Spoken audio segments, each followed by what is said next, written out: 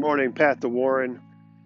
It is July 29th on a Wednesday morning, and this is episode 22. Thanks for joining. I wanted to recap what we shared on the previous episode, and I realized that this whole secret, keeping secrets is something that I didn't just start doing when I was 35, 36 years old. The whole idea and the whole, it's a good idea to keep a secret came from, it was a survival technique of growing up. This idea that I have to not be called out by my older brother or not walk on eggshells and say the wrong thing. I'll just keep it to myself. It started this trend of keeping secrets that ultimately led to bigger and bigger and bigger secrets that I could keep and get away with. So I'm still working through all that, but I thought I would just recap for a second from the previous episode. I'm doing a lot of studying today on this idea of validation and approval addiction and what that means. And in about 10 seconds, I found online several good blogs that describe, what does it mean to be addicted to validation? And part of what really resonated with me was when it said that, do you describe yourself as a people pleaser? Hello. It says, you're more interested in how many friends you have on Facebook versus how many you have in real life. Yeah, that was pretty important back when I was on social media, especially in my early days of Facebook. It was like anybody that I spoke to for a half a second, I would look, I'd get their name, look them up on Facebook, and friend them really quick. Once, Facebook got to be where it was less popular, and not, it got away from being the thing to be on. I found myself doing that same thing with LinkedIn. If I'd meet somebody at a conference, and within a split second, I would be sending them an invite. Now I do that today with customers, and I think it's okay. But this whole thing of I'll be validated if I have a lot of connections. Validated to who? So let's keep going. You'll do anything your boss or romantic partner asks of you, even if it is unreasonable and puts you under excessive pressure. You have trouble saying no to people. You measure your success based on others' evaluations of you. You take on extra obligations at others' request only to resent them later. Wow, that's a big one. So I think this was the start of me being an overachiever. I clearly would, in anything that I did or any sport that I was a part of, I overdid it. I overachieved it. I didn't just swim on the swim team. I was first in the state, and I had to be first in the state in the swim team. I didn't just swim on the swim team. I was team captain my sophomore year of high school, my junior year and my senior year. I was team captain. In Boy Scouts, I wasn't just a Boy Scout. I had to overachieve in Boy Scouts.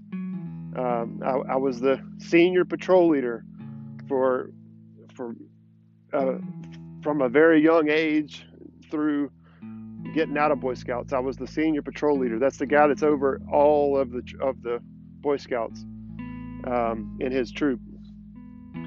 But I would take on extra obligations at others' request only to resent them later. Very interesting. You pursued your own dreams because someone else told you You haven't pursued your own dreams because someone else told you not to do so. You aren't sure what you want for yourself. That's me. Much of your free time is occupied with fulfilling others' needs versus your own.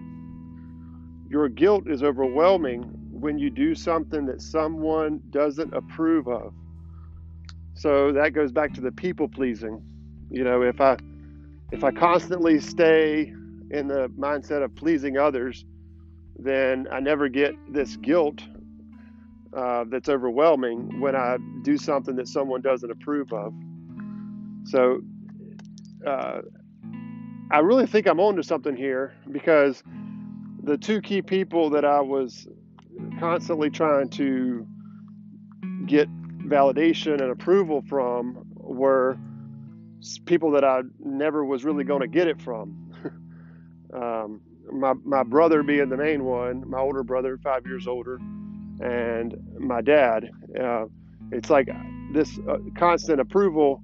I had to overachieve or over-explain something in order to get them to say, hey, good job, I'm proud of you. But if that never came, if that approval of, hey, you did a good job, I'm so proud of you, if it didn't come, I would just keep going. I would just keep talking and keep explaining and keep getting the attention in order to try to get it. And if it still didn't come, then that's when the resentment comes. It's like, man, he doesn't see, he's not proud of me that I did all this stuff. I mean, and I would almost sometimes create stuff in order to tell him stuff that he would say, oh, you did a good job. I would overproduce, overanalyze, overdo something in order to stand out from my siblings in order to get that validation.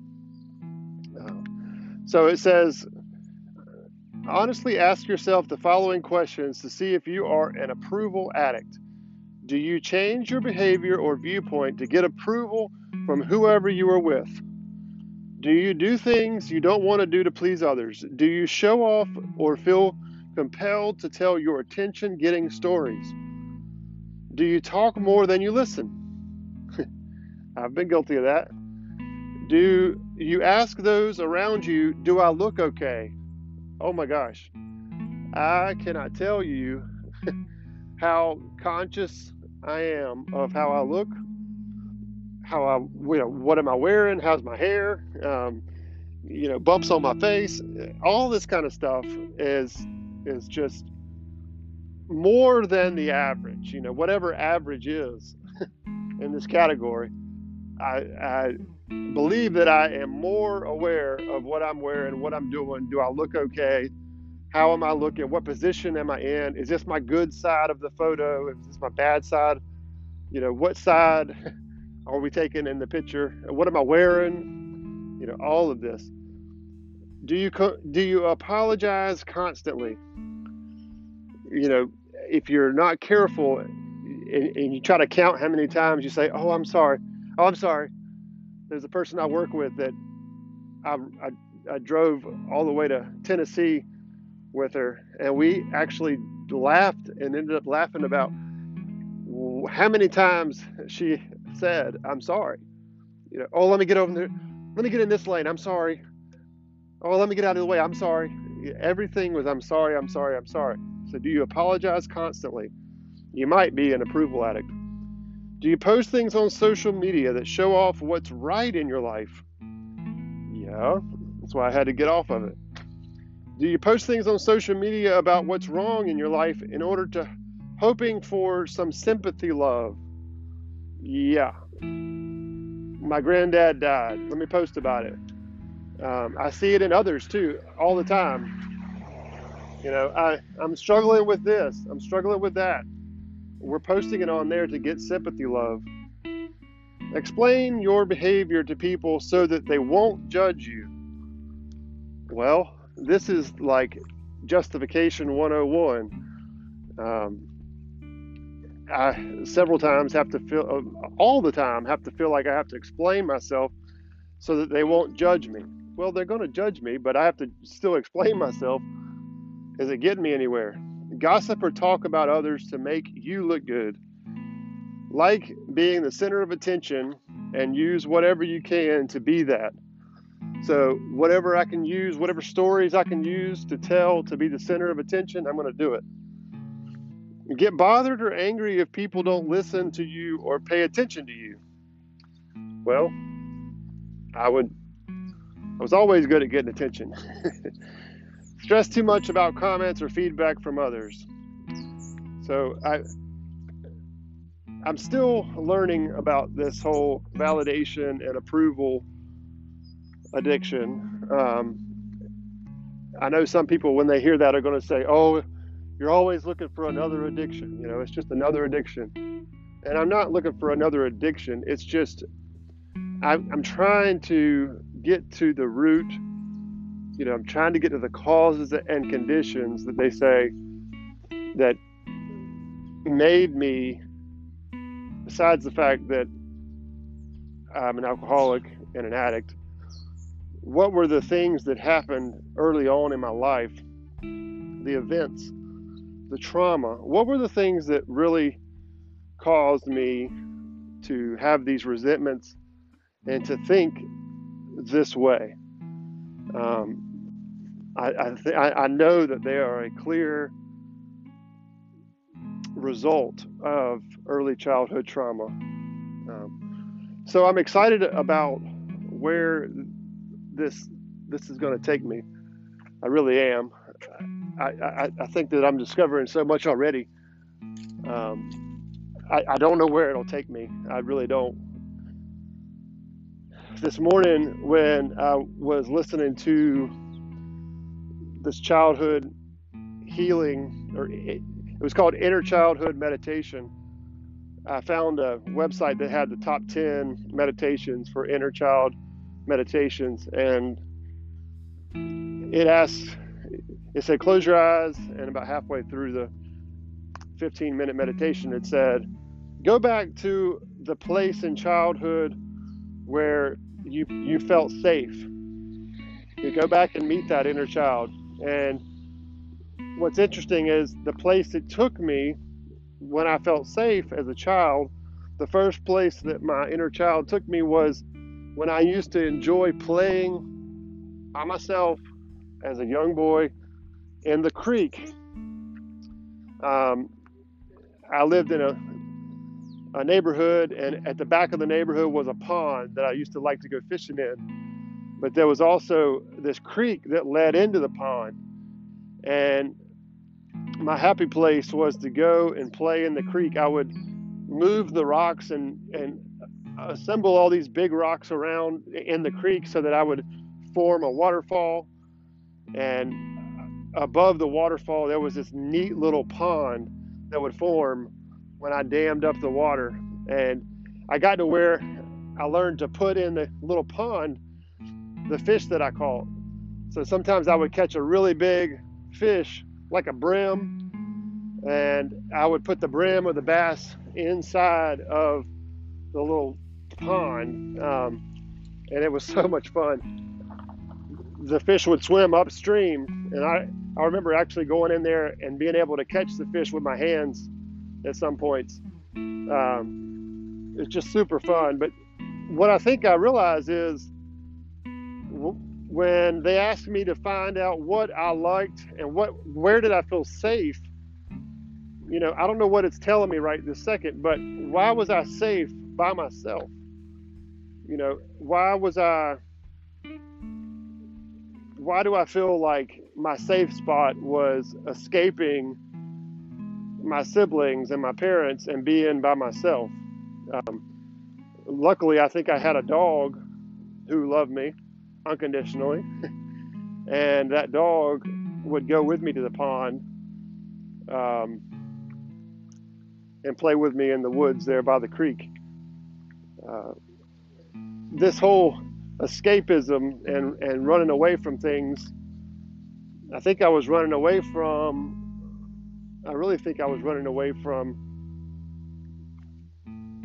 the steamroller and having to walk on eggshells. I could be myself and have fun by myself in the creek. I don't know. I'm still processing all that, but it definitely was something that it wanted me to look at.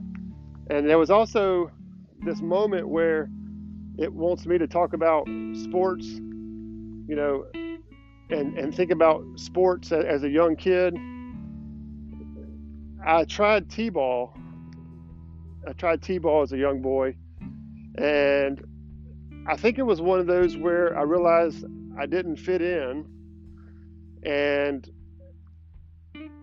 I wasn't going to be a leader, so I dropped it.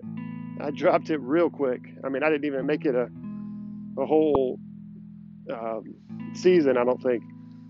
I did soccer, and I dropped that. I also did wrestling. I thought I could, be a wrestler. I dropped that. And it's not that it's not about the part that I dropped it. It's just the ones that I stayed with. I wasn't just another bozo on the bus, as they say, in AA. I wasn't just another person in the group. It's like I never fit in. I had to be, in order for me to be involved in it, I had to realize I could be the leader.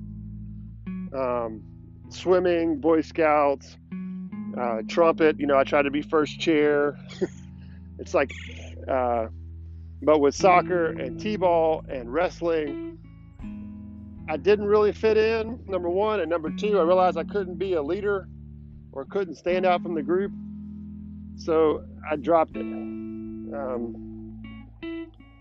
Again, still working through all this, but I feel it's important to share. Maybe one day it'll help somebody. Was it that I was seeking approval, or was it that my older brother was big in baseball and was the pitcher, and that was where he was getting all the validation? And I knew that in order for me to get validation, I had to switch sports and drop out of t-ball and get into. I had to find my own way. I had to find something where I could excel and exceed, and that's when I went on this like ever-ending hunt of I'm going to try soccer, I'm going to try wrestling, I'm going to try swimming. Oh, swimming, I could get into this. It's a solo sport. It's a non-contact sport. I tried flag football with kids in my neighborhood, and I just didn't fit in with that. I didn't like all the contact. I didn't like all the, wrestling on the ground. But so I'm going to work through this, and there are things that I can put in my toolbox that I'm learning. Just like with knowing that I'm wanting to stop drinking alcohol, knowing that I want to stop debting, going into debt or overspending. There are things that I can learn and put into my toolbox that are bottom line and top line behaviors, as I'm learning through other programs, that I can do to change and not be forever an approval and a validation addict. So I'm very excited about it. I don't want to tell anybody about it, really, because I feel like it's embarrassing to say I'm a validation addict. It was also embarrassing for me to say I was an alcoholic 2 years ago when I decided to stop drinking. I didn't want to tell anybody. I was very ashamed of it. Today, I think because of all the things that I've changed in my life and all the things I've turned around, I've noticed that they all start that way. I didn't want to first start out telling anybody I was severely in debt, about to go bankrupt, actually debating should I go bankrupt or not.